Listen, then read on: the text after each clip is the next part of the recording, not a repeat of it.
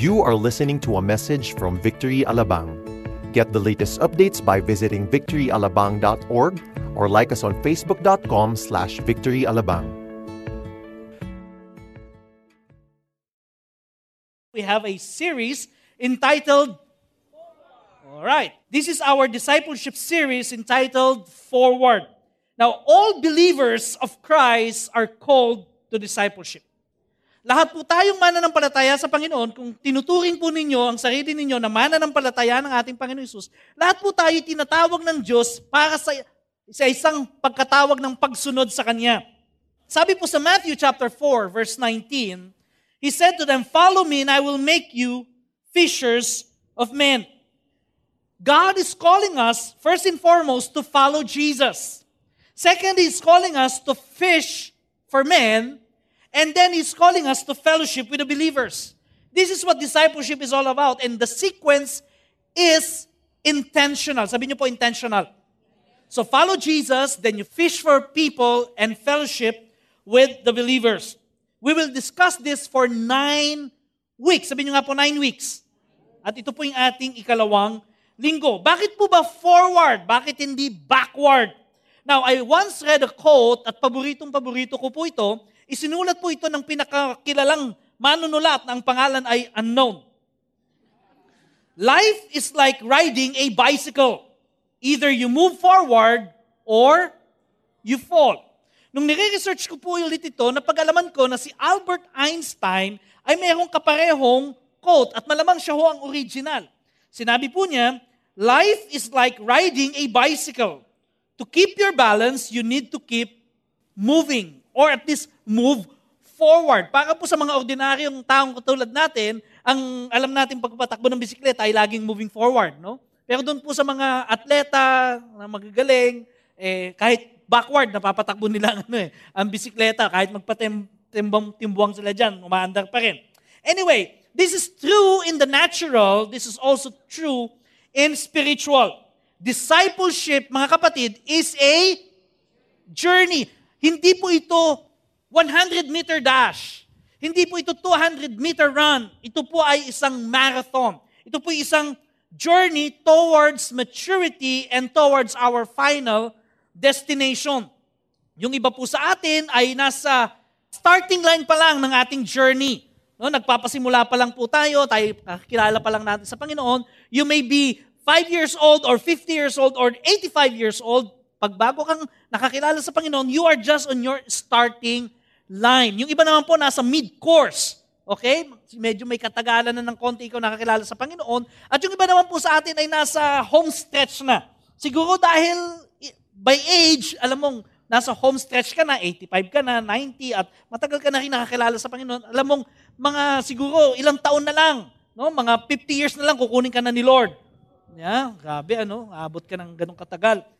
But just the same, all of us are in a journey. Sabihin nyo nga po yan, we are in a journey. The question now is, where are you in your journey? Okay? My prayer and my hope is that you are not stuck in this journey. Many of us have been stuck in a traffic jam, right? And it's not fun to be stuck in a traffic jam. What we want is for us to move forward. However, ang realidad po sa maraming Kristiyano ay they are stuck in their walk with God. Maybe some of you feel stuck already. Hindi na kayo nagpo-progress sa inyong paglakad sa Panginoon. In your spiritual life, maaaring one time or the other na experience mo that you are soaring high with God. Or maybe you are running the race with God. Or maybe you're just walking this faith in God. Or maybe some of you are crawling this struggle called life. But that's the same. We are moving forward. My prayer is that we will not be stuck, just like this traffic jam. Amen? That's unfortunate. But I think the most unfortunate of all in our Christian life, in our journey, is not to be stuck, okay?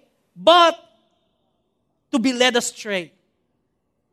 To be derailed, okay? By the false teachings. Ano yung ibig sabihin ng derailed? Okay? Yung isa, yung you are led astray, wrong way. Mali yung napuntahan mo. Yung isa, derailed, parang ganito. Na-discarril. No? Hindi ka na makatakbo. Okay? Now, si Luke po, yung author ng Book of Luke at saka ng Gospel, isinulat po niya itong Gospel of Luke, saka yung the Book of Acts, para po sa taong si Theophilus for one reason. Okay? Ano po ang reason niya? Luke chapter 1 verse 4, sabi niya, Theophilus, that you may have certainty concerning the things you have been taught. Upang makatiyak ka na yung mga pinaniwalaan mo ay totoo at tama.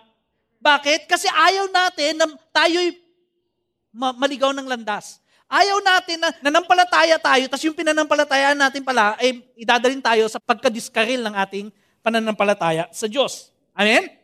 Now, this is our goal. What we want is that all of us, as we follow Jesus, particularly in this week, is that we will be certain of what we believe. In the book of Acts, okay, there's this event that happened at around 33 AD. Okay? 33 AD meaning Anno Domini, or in the year of our Lord. Meron pong kapistahang nagaganap noon sa Jerusalem na ang tawag ay the Pentecost. Sabi nyo nga po, Pentecost. Pente po means 50. Ito po yung nagsisimula, the Passover, hanggang magkaroon po ng 50 days at magsa-celebrate po sila ng Pentecost. So, nangyari po ito, 40 days na pong nag-resurrect si Jesus, tapos nag-ascend si Jesus 10 days after, nagkaroon po ng Pentecost. Okay? And all those believers were gathering together. They were somewhat afraid. Okay? Dahil wala na yung kanilang Panginoon, hindi nila alam kung ano mangyayari sa kanila. But all of a sudden, say all of a sudden, a wind blows.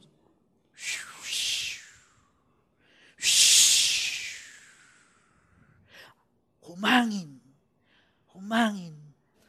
tapos nagkaroon ng dilang apoy. At na-break po yung dilang apoy na yan at pumunta po sa mga ulunan ng bawat isa. Okay? At sila po ay nagpasimulang mangusap sa ibang wika. Now, dahil po ito'y feast, thousands of people were coming then from different nations. These are Jews from different nations. May iba't ibang lingwahe na po sila. Siguro yung iba nagsasalita ng English, Turkish, galing sila sa Cyprus o mga Cypriot language, Spanish, whatever, Latin, kung may French no, baka French, mga bonjour, gano'n, yeah? So, narinig po nila yung mga disciples nagsasalita ng iba't ibang wika. Sabi na, alam ko yan, wika na yan. Wika ko yan. At marami pong mga Hudyo, lalo na po siguro yung mga nakatira sa Jerusalem, inakalang sila yung mga lasyeng. Okay? Sabi niya, kaaga-aga mga lasing na itong mga taong ito. So, ang ginawa po ni Pedro, okay, ito po si Pedro, kakaiba, no? Ito po yung taong napakamapapel, loudmouth, pero nung pinako po si Jesus, siya yung unang tumiklop. Di ba? Dininay niya si Jesus. Now, pagkatapos po nitong siya'y mabautismo ng banal na spirito, abay, biglang nagsalita. Sabi niya, hindi kami mga lasing. Alas 8 pa lang. Sabi niya ganun, hindi kami lasing. And then he started to quote the prophecy of the prophet Joel, whereby it says that the Spirit of the Lord will come upon all flesh, and the Lord will baptize the people, and they will speak in new tongues. And then the next verse, na kanya pong sinabi, ay isa pong preaching niya. At dito po tayo magpapasimula ng ating text. Kaya inimbitahan ko po ang bawat sa atin na tumayo para po basahin natin ang ating text for today. Acts chapter 2, verse 22 to 24. Men of Israel, hear these words. Jesus of Nazareth, a man attested to you by God with mighty works and wonders and signs that God did through him in your midst, as you yourselves know, this Jesus delivered up according to the definite plan and foreknowledge of God, you crucified and killed by the hands of lawless men. God raised him up, loosing the pangs of death, because it was not possible for him to be held by it.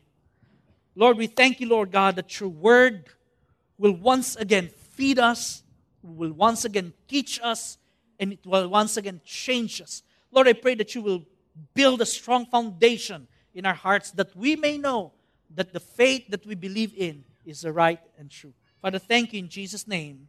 Amen. Ito po yung kauna-unahang preaching ni Pedro. Nagkaroon po ng Pentecost. It is a summary, if you may, of his first-hand experience and his acquired belief for 3 years with Jesus. So ito pong sinabi niyang ito, parang sinamarize niya na. Okay? Yung kanyang mga natutunan. So Peter preached it with all passion and gusto. Now, 30 years after his first preaching, pakinggan po ninyo kung ano yung sinabi ni Pedro sa kanyang mga dinidisipulo. 30 years after. 2 Peter chapter 3, verse 17 to 18. Therefore, dear friends, since you have been forewarned, sabi po ng ibang translation, since you know this beforehand, itinuro ko na ito sa inyo. Okay? Marami na akong tinuro at marami na akong warning sa inyo. Dahil alam nyo na to, sabi niya, be on your guard. Okay? Sabi nyo, on your guard. Okay? That you do not get led astray by the error of this unprincipled men and fall from your firm grasp of the truth, but grow in the grace and knowledge of our Lord and Savior, Jesus Christ. 30 taon makalipas, marami pong mga pretenders, enemies of the gospel, were trying to derail the faith of the believers. Gusto po nilang iligaw ito pong mga taong ito mula po doon sa tamang pagsunod sa Panginoong Hesus. Natatakot po si Pedro that if they were not vigilant at all, they would be deceived and their journey would be derailed. Say derailed. Ano po ang sinasabi ni Pedro sa atin, mga kapatid? Ang sinasabi ni Pedro sa atin ito, do not lose your way.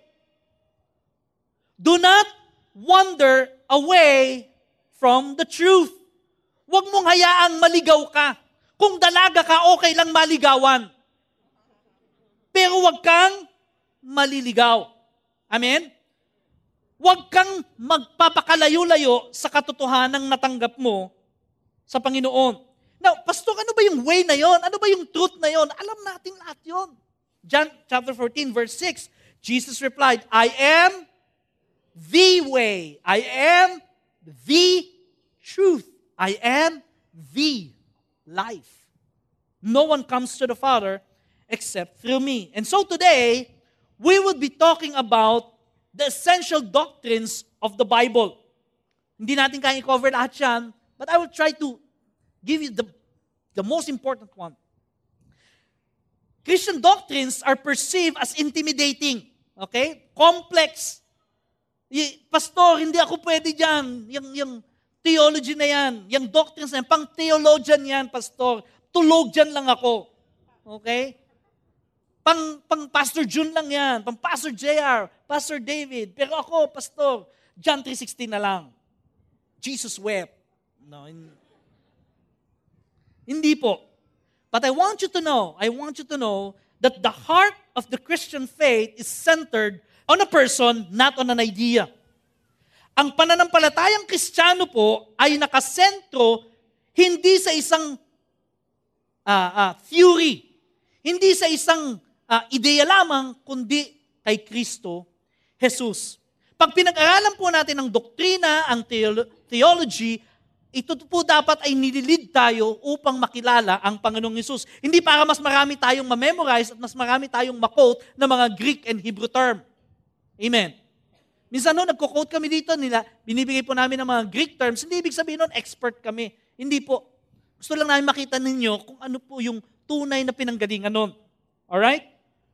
Okay, sinasabi mo, sige Pastor, si Jesus na nga, naniniwala naman ako kay Jesus. Ano po ba yung doktrina na dapat kong panghawakan, na talagang dapat kong yakapin as if my life depends on it? As if my eternity depends on it. Yes, your eternity depends on this doctrine and in this belief. Well, balikan po natin yung unang pangangaral ni Pedro doon po sa Book of Acts. Ito po yung mga mensahe na nung panahon na yun, nung unang century, ang lahat po ng mga Kristiyano, ito po yung kanilang niyayakap. Okay? Hindi ho sila maraming alam. Konti lang ho yung alam nila kasi bago nga lang silang mananampalataya. Pero ito pong mga katotohanan ito yung kanilang niyakap. These are the messages, their belief, their most essential doctrines that held them together for the long haul. Okay? And at the same time, ito rin po yung mga belief that keeps the Orthodox Christianity together. Pag sinabi mong Orthodox Christianity, ito po yung Christianity as known in the whole world. Ano ho ba ito? Ano ba itong mga pananampalatayang ito? Una po, gusto kong sabihin sa inyong pananampalataya, ito pong paniniwala na ito, ito pong doktrina ito, ay yung, number 1, God reached out to man by becoming man in the person of Jesus. Ulitin ko, God reached out to man by becoming man in the person of Jesus. Meaning, this is the initiative of God. Amen? Si Lord po ang nag-reach out. Paano? Nagkatawang tao siya sa pamamagitan ni Kristo Jesus. Verse 22. Men of Israel, hear these words. Jesus of Nazareth, a man attested to you by God. Sabihin nyo nga po, attested. Okay. With mighty works and wonders and signs that God did through him in your midst, as you yourselves know. Sinasabi po ni Pedro sa atin, God bore witness to Jesus. Ang nagpapatotoo kay Jesus, ang Diyos Ama mismo. At alam nyo yan. Yan sinasabi niya. You yourselves know. Alam nyo yan. Nakita nyo yan. Nakita nyo gumawa ng himala si Jesus.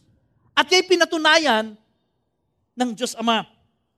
Now, ito pong mga salitang ito, a man attested to you by God, this is about somewhat parallel. Say parallel.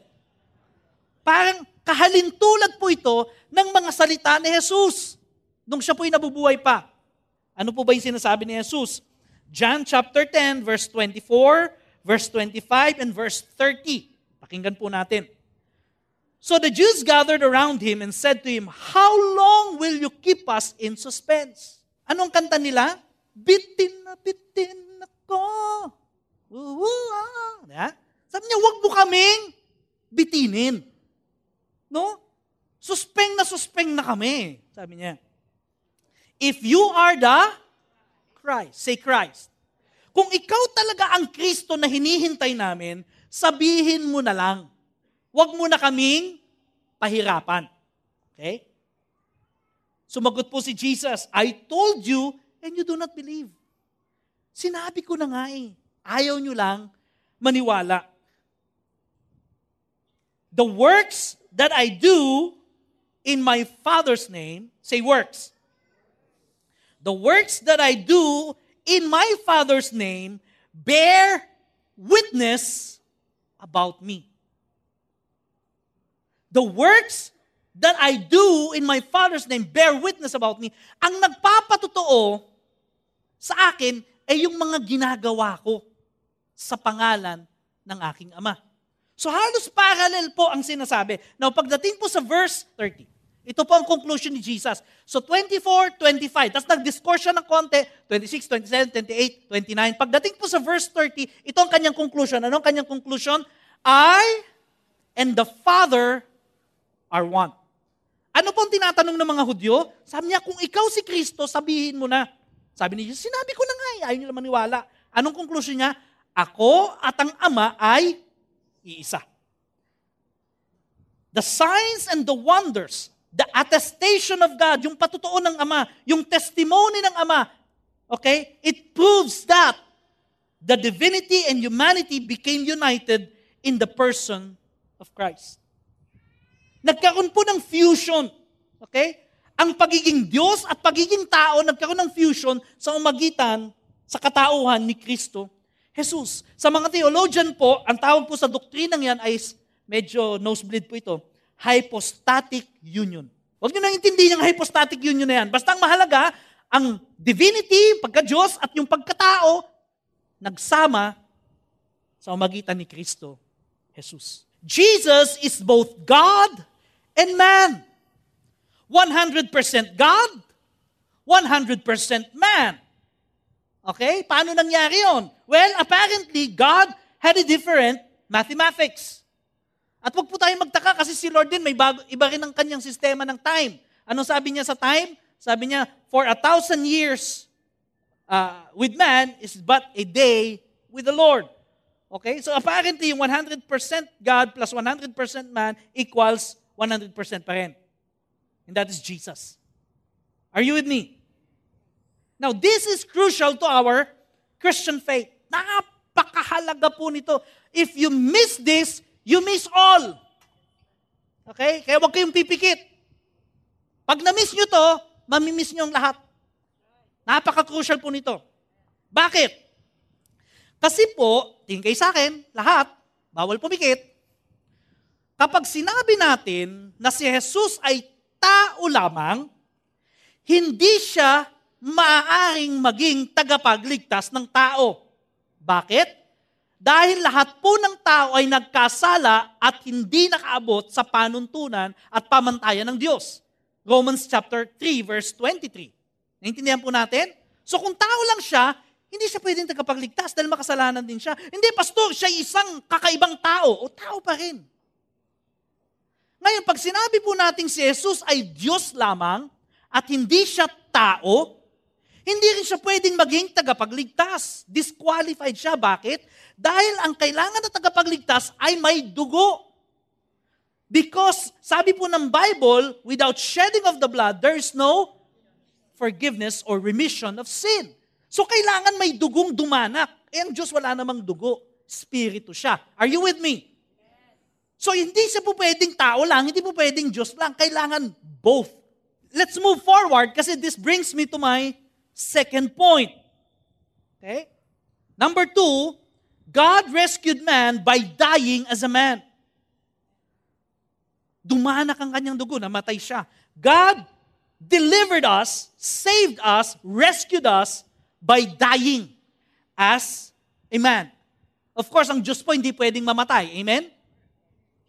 Yung pagkatao lang ni Jesus, yung pagiging human niya, doon lang siya namatay. Why? You see, man is unable to save himself from the punishment of sin. Hindi natin kayang iligtas ang ating sarili. Naniniwala po ba kayo doon?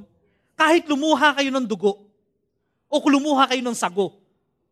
Okay? Hindi nyo kayang iligtas ang inyong sarili. Hindi ko kayang iligtas ang aking sarili. Kaya kailangan tao ng tagapagligtas. A perfect one at that. Kailangan perpekto. Obviously, no man is qualified because all have sinned and fall short of the glory of God. But God had a plan. Parang kung titingnan natin, parang imposible. Kailangan perfect. Kailangan may dugo. Kailangan, walang ganun eh. Pero may plano po ang Diyos. Di ba? The death of Jesus was part of the grand plan of God to save mankind. Verse 23, it says, this Jesus delivered up according to the definite plan and foreknowledge of God. Okay? May plano ang Diyos. At ano yung plano na yon? Sabi niya, for Him to be crucified and be killed. Kailangan siyang maipako sa krus at mamatay. At sa magitan po ng kanyang kamatayan, sa kanyang pagkapako sa krus, the public enemy number 1, and that is sin, was defeated. Tinalo po, ginapi ni Jesus ang kasalanan sa umagitan ng pagpapako sa krus. Nabayaran niya. Dahil siya lamang po ang tanging qualified para bayaran ang ating mga kasalanan. Kaya nga po sabi ni John, diba, behold the Lamb of God that takes away the sins of the world.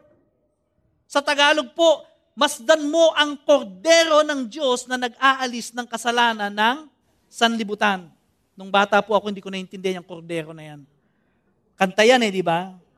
Kordero ng Diyos na nag-aalis. Ano yung kordero? Bakit yung pinaglulutuan? Nagluluto ang Diyos. Kordero ng Diyos. Yeah? Doon inilalagay yung kasalanan sa kordero. Yung pala, yung Lamb of God. Yeah? O huwag niyo sabihin ako lang nag-isip noon. Pero hindi po doon natapos. Public enemy number 1, sin. tinalo ni Jesus. Hindi doon natapos. Why? Because there is another enemy that needs to be conquered. Public enemy number 2. Ano yun? Death. Kamatayan. And this brings me to my third point. So let's move forward. Number 3. The God-man, Jesus, rose from the dead so that man can live with God. Ang tao na Diyos na si Jesus ay nabuhay na maguli mula sa mga patay upang tayong mga patay ay mabuhay na maguli kasama ang Diyos. Verse 24. God raised him up. God raised him up. Losing the pangs of death. Pangs. Okay. Ano ba sa Tagalog yung pangs? Pangil ng kamatayan. No? Nabungi. Yeah, nabungi na yung kamatayan because it was not possible for him to be held by it. No wonder the Apostle Paul, after much discussion about the resurrection, ito po yung kanyang dineklara. 1 Corinthians 15, 54 to 55. Death is swallowed up in victory. Oh, death, where is your victory? Oh, death, where is your sting? Nasaan na ang iyong kamandag? Nasaan na ang iyong pangs? Nasaan ang iyong pangil? Nasaan ang iyong kapangyarihan? Wala na. Bakit? Dahil nung si Jesus po ay muling bumangon mula sa mga patay, kanya pong ginapi, tinalo ang public enemy number 2. Ano yun? Kamatayan. Pinatunayan niya na pwedeng mabuhay na muli. Ito pong 3 pananampalatayang itong diniscuss ko sa inyo is beautifully summarized by the Apostle Paul. Si Peter po, pinreach na ito. First preaching niya, medyo hindi pa ganun ka-organized. Pero si Paul po, napaka-organized at napakaganda. Ano kung sinabi niya? 1 Corinthians 15, verse 3 to 5 from the New English Translation Bible. Pakinggan po natin. For I pass on to you as of first importance. Hinto po muna ako doon. First importance. Lahat po tayo may mga priorities at mayroong mga bagay na talagang mas importante kaysa sa ibang bagay. Tama po? Ako po, sa totoo lang, siguro mabibilang sa aking daliri, siguro at least sa 33 years ko pong Kristiyano, mabibilang sa daliri ng aking kamay at paan, ako'y umabsent sa Sunday service.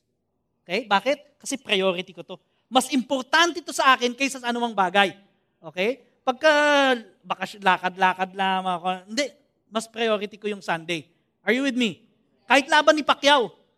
Di ba? Yung iba, siyempre, basta ating Panginoong service. Naks, ganun.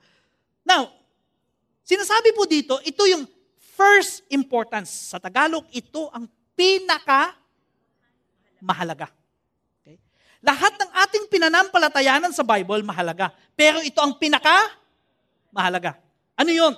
Sabi niya, ipinapasa ko sa inyo kung ano yung natanggap ko. At itong natanggap ko, pinaka-mahalaga. Kalimutan mo na ang lahat, wag lang ito. Ano yun? That Christ died for our sins. Si Kristo ay namatay. Physically namatay siya. Kasi maraming nagsabi, hindi siya totoong namatay physically. May nagsabi na nung namatay na siya, umalis na yung Jesus. Yung spirito, umalis na. Tapos yung katawang tao na lang ang naiwan. Yung iba naman sabi, hindi, hologram lang yon. Okay? Yung parang kunwaring tao siya, pero hindi talaga siya tao. Okay? So sabi niya, Christ died for our sins according to the scriptures. And that He was buried. Bakit mahalaga yung He was buried? Kasi nga, namatay siya. Di ba? Hindi lang siya yung naipako, tapos, ay, patay. Tapos, nawala na siya. Shoo! No? Para siyang yung mga sangre. Yeah? Na nawawala na lang. Matawa kayo, paborito niyo yun, ha? Okay. He was buried and that He was raised on the 3rd day. According to scriptures. And that He appeared to Cephas. Si Pedro po yan. Nagpakita kay Pedro, kaya si Pedro talagang mahal na mahal niya yung katuruan nito. Kasi sa kanya unang nagpakita ang Panginoon. Isa sa mga unang pinakitaan ni Lord ng mabuhay na maguli. Then, to the 12. Okay? Ito po yung sinasabi nating gospel. The whole Bible is, yes, good news. It's the gospel. But this is indeed the summary of the gospel. Ito po yung pinaka-importante sa lahat ng ating mga pinananampalatayanan. Si Peter po, pinangaral ito during the Pentecost. And lo and behold, 3,000 men and women immediately came to know the Lord. Na born again po sila. Ito po yung panahon na kung saan wala pa ho yung Biblia ang hawak natin. Ang meron lang sila, Old Testament. Okay, hindi pa nga kumpleto. Ito po yung panahon na walang mega church. Walang SM Cinema 1 kung saan nagmi-meet ang Victory Alabang. Are you with me? Hindi po wala po yung mga katulad ng music natin kanina. Sino na-appreciate ng ating music team? Amen, palakpakan natin Panginoon. Nung panahon nila, wala yun. Walang lights. Di ba? Hindi tulad ngayon, pag tumutugtog tayo, sumasabay yung light, tugs, tugs, tugs, tugs, mga ganun. Noon wala. All Peter had was the truth. What he saw, what he experienced, what he heard, he preached it. 3,000 people came to know the Lord. This gospel has the power to alter people's lives. It could make a fisherman to a proficient and prolific preacher. It has the power to turn murderer into an apostle. Tulad ni Paul. And it turns actually each one of you. Binago na ni Lord ang buhay natin sa magitan ng gospel. Nung tayo narinig natin yung mabuting balita na ito, isinuko natin ang ating buhay sa Panginoon, lo and behold, binago tayo ng Panginoon. And I can go on and on and on kung sino ho mga binago sa atin ng Panginoon. This is the essential doctrine, the gospel. Back then, during the early days of the church, this was very obvious. Ito pong pinaniniwalaan natin to. Obvious sa kanila. Hindi na sila nag-iisip gaano kasi nakita nila to eh. Obvious sa kanila. They were eyewitnesses to this. Yet, after several decades, sa panahon po ni Pedro, after 30 years, ito po'y sinimulan ng questionin. In fact, all our basic tenets of Christian faith were under attack ng panahon na yon. Kaya naman po si Pablo, on the same letter, the 1 Corinthians chapter 15, sinabi po niya ito. Okay? Kino-question na po kasi yung patungkol sa pagkamatay ni Jesus, pagkabuhay na maguli. Ito pong sabi niya. Now, if Christ is proclaimed as raised from the dead, how can some of you say there is no resurrection of the dead? Kasi kino-question na nga eh. Next verse. But if there's no resurrection of the dead, then not even Christ has been raised. And if Christ has not been raised, then our preaching is in vain and your faith is in vain. Narinig ko lang po ito, hindi ko alam kung sino talaga may sabi. Although may version po, si Blaise Pascal nito, isang great physicist and mathematician. Ito pong narinig ko, sabi niya ganon, nag-uusap po yung isang Kristiyano at isang atheist. So sabi ng atheist ganito, sabi ng Kristiyano ito. Sumagot po yung Kristiyano, sabi niya ganon, if I am wrong, kung mali ako sa pinananampalatayanan ko, sabi niya, then I would have wasted my whole life for this gospel. Kung hindi totoo itong pinananampalatayan ko, sinayang ko lang ang buhay ko para sa gospel na ito. But if I am right, sabi niya doon sa atheist, then you have wasted your eternity. Sabi niya, kung hindi totoong nabuhay na maguli si Jesus, ang preaching kong ito, sabi niya, kahit ako po sinasabi ko, ang preaching kong ito, no, na nakakapagod, at yung pagpunta nyo dito, sayang. Sabi niya, sayang, nag-umattend ka sa church. Kung hindi totoong si Jesus ay nabumango na muli, ang pananampalataya mo ay walang saysay. Verse 15, we are even found to be misrepresenting God because we testified about God that He raised Christ whom He did not raise, if it is true that the dead are not raised. Verse 16, for if the dead are not raised, not even Christ has been raised. 17, and if Christ has not been raised, your faith is futile or futile. Your faith is inutile. Sa Tagalog, inutil. Yeah? Hindi lang futile, inutile pa. Walang silbi. You are still in your sins. Mga makasalanan pa rin tayo. Nagmukha ka lang mabait, pero makasalanan ka pa rin. Then those also have fallen asleep in Christ have perished. Verse 18. Ayun. Then those also have fallen asleep in Christ have perished. Kung walang tunay na muling pagkabuhay. Are you with me? That's why Peter, after 30 years, nung resurrection ni Jesus, he warned the believers. Binalaan niya. Pinakiusapan niya. Di ba? Basahin natin ulit. 2 Peter 3, 17 to 18. Sabi niya ganon, therefore, dear friends, since you have been forewarned, binalaan ko na kayo, sinabihan ko na kayo, pinaalalahanan ko na kayo, be on your guard. Magbantay kayo, magmasid kayo, mag-ingat kayo. Do not get led astray by the error of this unprincipled man and fall from your firm grasp of the truth. But grow in grace and knowledge of our Lord and Savior, Jesus Christ. Pero alam nyo, hindi nahinto yung pag-atake. Patuloy na inatake po ang pananampalatayang Kristiyano.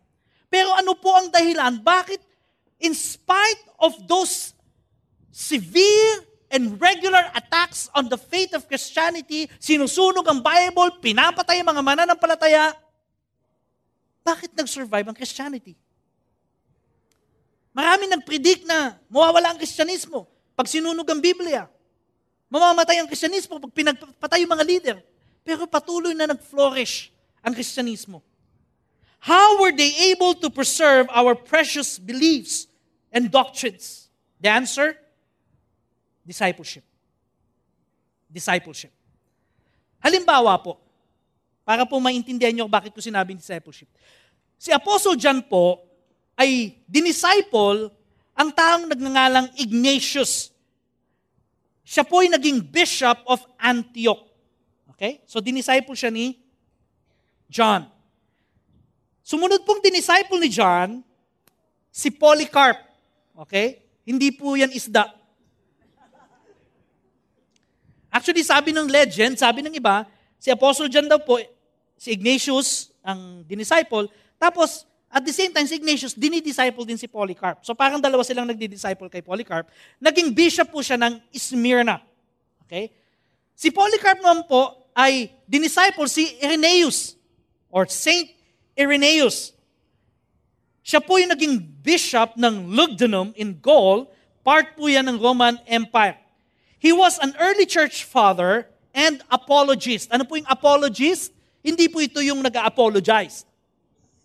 Ibig sabihin po ito, defender of the faith. Okay, apologist, pag sinabing apologist.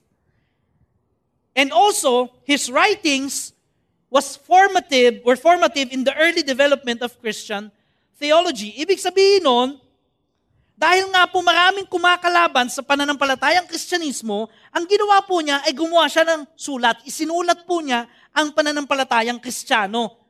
At dahil po doon, na-develop na ang doktrinang Kristyanismo. Kaya po nagkaroon tayo ngayon, in writing, kahit pumunta po kayo ngayon sa, I think sa London, makikita po niyo yung mga writings ng ating mga early church fathers. Unang sa ganun, maintindihan po natin, ano ba yung pananampalatayanan natin? Kasi nung panahon na yun, sa kanila, alam na nila yun eh. Nung panahon ng mga apostol, alam nila yun. Pero nung sumunod na, hindi na nila alam. So they have to write it so that people will be certain of what they have believed in. Kasama po dyan sa mga doctrine na yan, ay yung authority of the Scripture. Na sinasabing ang Biblia ay salita ng Diyos. Yes, isinulat ng tao, pero ito ay salita ng Diyos. Therefore, it is authoritative. Kasama din po dyan yung Trinity. Okay? Alam po niyo yung Trinity, tama? Okay. Kasama din po dyan yung divinity and the humanity of Christ. the divinity of the Holy Spirit, na ang Holy Spirit ay hindi yung force. No, you made the force be with you. Hindi po. Ang Trinity po, He is a person and the third person of the Holy Trinity.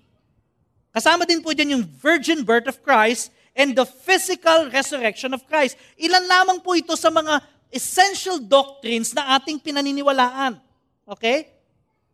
Yung mga churches po na tinuturing nila na sila isang Orthodox Christianity, pinangahawakan po itong mga pananampalatayang ito. Amen? Pero primarily po, nung unang panahon, yung Christian faith po na-preserve sa mamagitan ng discipleship. Say discipleship. That's why po, dito po sa Victory, we put so much emphasis on discipleship. We do one-to-one discipleship. Ano ba yung one-to-one discipleship na yan? Basketball ba yan? Hindi po. Ito po yung isang Kristiyano, tuturuan yung isang bagong mananampalataya para po siya'y lumago sa kanyang pananampalataya.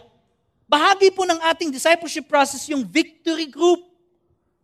Okay? Kung saan 3, 4, 5, hanggang 8, hanggang 10 tao ay nagsasama-sama at nagtuturuan sa isa't isa na sa ganon tayo po'y lumago sa ating pananampalatayang Kristiyano. Bahagi din po niya sinasabi yung tinatawag nating shared life. Shared lives. Yung kakain tayo dito, mamamasyal tayo dyan, pupunta tayo sa isang bahay, magsa-celebrate tayo ng birthday, magpapanalaginan tayo, magtatawagan tayo, magte-text tayo, mag-encourage tayo. Sinishare natin yung buhay natin sa isa't isa. Nang sa ganon, tayo ay lalong tumatag sa ating pananampalatayang Kristiyano. Amen? Bakit po? Dahil naniniwala po tayo na ang best way to pass on the precious faith that we have in Christ is through discipleship. Amen? Alam niyo po, nung dumating po ako sa Victory, tandang-tanda ko po ang lahat, Kuya Eddie. May 17, 1998, doon po sa Little Theater ng UP Manila, yun po ang unang Sunday ko. Nung dumating po ako doon, actually pastor na ako ng isang church. Nagpapastor na po ako noon, youth pastor po ako noon. Okay? Pero, nag-go through po ako ng one-to-one. Pastor na ako noon. Hello? Bakit? Kasi alam ko na para mas maintindihan ko yung church na sinasadihan ko, maganda mag-go through ako doon. Kahit alam ko na yon. Nag-victory weekend din po ako. Okay? Kahit nung ako'y pastor, nagpapalayas na ako ng demonyo, nananalangin na ako para sa may sakit, nangangaral na ako, and yet I went through victory weekend. Nag-join din ako ng victory group. Bakit? Kasi nananampalataya po tayo, naniniwala tayo, na para po sa pagiging disciple ni Jesus Christ, mahalaga, meron kang kasama. Amen? No man is an island. Mas maganda pong lumalakad tayo sa ating journey na to na may kasama kaysa nag-iisa. Kasi yung mahirap na kapag nag-iisa ka lang, you're walking alone in your faith with God, minsan nalilihis ng landas. Minsan nakala mo nangungusap si Lord sa iyo, yung pala hindi naman si Lord nangungusap. Tapos sasabihin mo, sinabi ng Panginoon, ako na ang Son of God. Yeah? At ang aking bahay, dito sa may tunasan, ang bagong Jerusalem. Mahirap po yun. Are you with me? Pero kung may kasama kang lumalakad sa iyong pananampalataya, pwede kang i-correct, pwede kang turuan. Amen? Bagamat minsan na-offend natin ang isa't isa. Amen? Ako po, malamang ma-offend ko kayo. Hindi kayo naniniwala? I-open ko kay mamaya paglabas. Hindi po ganun. Pero sa magitan po nun, lumalago tayo. Amen? Alam nyo, sa totoo po, yung mga taong nag-rebuke sa akin, kahit na nung pastor na po ako, yung mga taong nag-rebuke sa akin, yun yung talagang minamahal ko. Kasi alam ko, itong mga taong nag-rebuke sa akin, ito yung tunay na nagmamahal sa akin. Kasi pwede ako mag-react sa kanila at pwede ko sabihin sa kanila, pastor ako! Ikaw hindi. And yet, they took the effort. Kaya minamahal ko sila. Wala akong pastor-pastor sa discipleship. Pare-pareho tayo. Amen? Now, in conclusion, Gusto ko kong ulitin yung kinote ko kanina mula po kay Pedro. 2 Peter chapter 3 verse 17 to 18. Ano po yung sinasabi ni Pedro sa atin? Sinasabi niya sa atin, be forewarned. Binabalaan ko kayo. Pinapaalalahanan ko na kayo. Be on your guard. Bantayan ninyo ang inyong mga pinapanampalatayanan. Alam nyo, wala pa naman, kayo ba may nakita ng gwardya sa isang tindahan ng puto? Hello?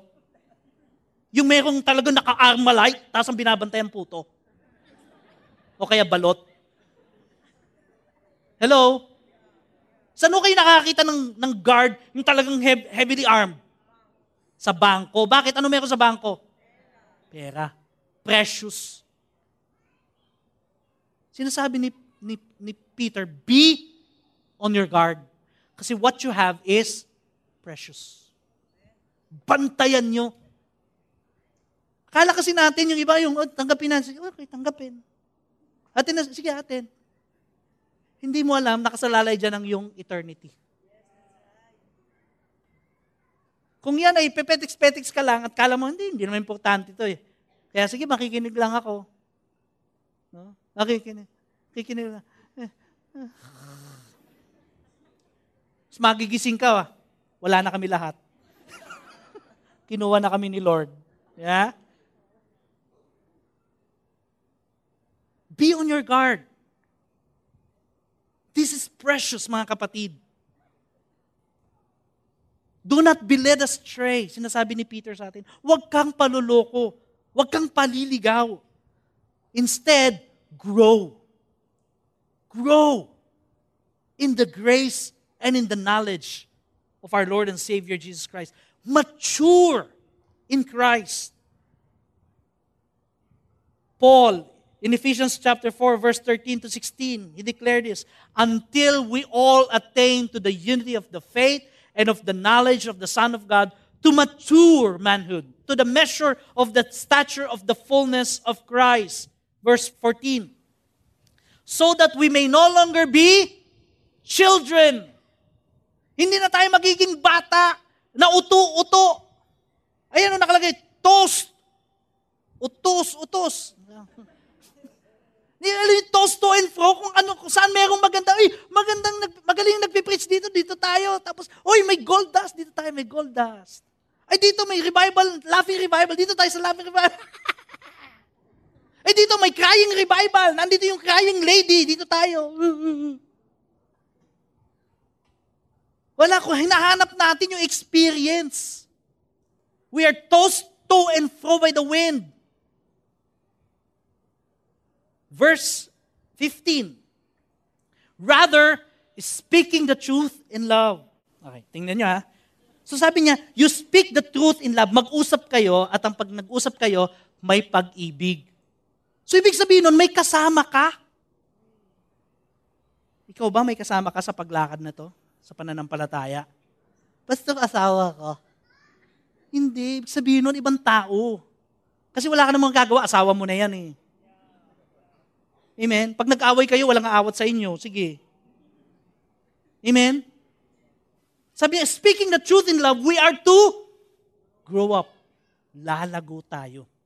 In every way to Him who is the head into Christ. Verse 16. From whom the whole body joined and held together by every joint with which it is equipped when each part is working properly makes the body grow so that it builds itself up in love. Kailangan po natin ng isa't isa.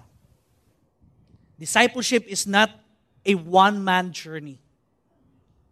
We will understand our faith, our basic belief, the doctrines of Christianity together.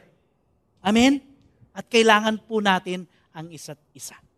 That's why we encourage you, kung kayo po hindi pa nagwa-one-to-one, lapitan niyo po kami. Nandito po si Dom, ako po, lapitan niyo kung interested kayo, Pastor, gusto kong makilala si Lord, gusto kong mag-one-to-one, lapitan niyo po kami. Kung kilala po ninyo yung Victory Group Leader, lapitan niyo, brother, sister, gusto kong magpa-one-to-one. Ano ba yan? Kung wala pa po kayong victory group, gusto ko po mag-join victory group, lapitan niyo po kami. Bakit? Kasi gusto po namin lumago kayo sa pananampalataya. Amen? Hindi po isang araw magigising kami, wala na kayo. Hindi namin alam kung nasa na kayo. Bakit? Kasi kayo lang eh. Mag-isa lang.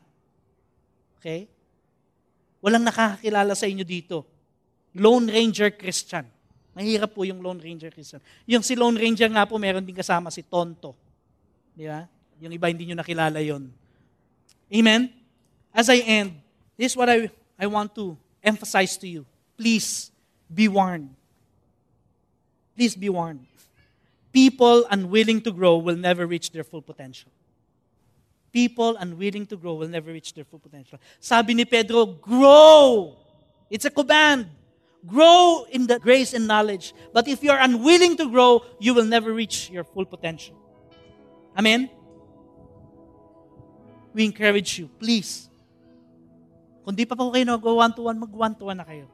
Kung di pa po kayo nakakate ng Victory Weekend, mag-Victory Weekend na kayo. Kung wala pa kayong Victory Group, nandito po kami. Tutulungan namin kayo magkaroon ng Victory Group. Amen? Always remember, dito po sa pinag-aralan po natin ito, the heart of the Christian faith is centered on a person, not on an idea. Hindi para marami tayong alam, kundi para makilala natin ang Diyos na nagkatawang tao, na buhay, namatay, at nabuhay na maguli upang tayo magkaroon ng kapatawaran at buhay na walang hanggan. Amen? Tayo po tayong lahat. Palakpakan po natin ang Panginoon. Naalala ko po si Pedro. Nung siya po'y nangisda, wala siyang nakuha, sabi ni Jesus, ihulog mong yung lambat. Sabi niya, Lord, nangisda kami na matagal. Wala kami nakuha. Pero dahil sinabi mo, ihulog ko yung lambat. Hinulog po niya yung lambat. Siya po'y nakahuli ng pagkadami-dami. Na-realize niya yung kanyang kausap, hindi ordinaryong tao. Anong ginawa niya? Siya'y naniklod kay Jesus. Si Isaiah po, nung nag-appear sa kanya si Lord, anong sabi niya? Sabi niya, far be it from me. Woe unto me. Siya po yung naniklohon. Pag nakikilala natin si Jesus, dapat po ang reaksyon natin ay magpakumbaba at ang sumamba sa Panginoon. Yung doktrina po, yung mga theology, it should lead us to a great doxology. Pagsamba. Ngayong nalaman natin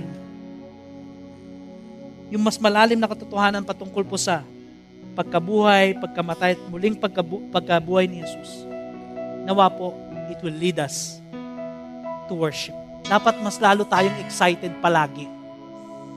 Paggising sa umaga, pagdating sa church, excited tayong sumamba sa Diyos sapagkat ang Diyos na sinasamba natin ay buhay. Hindi siya patay. Amen?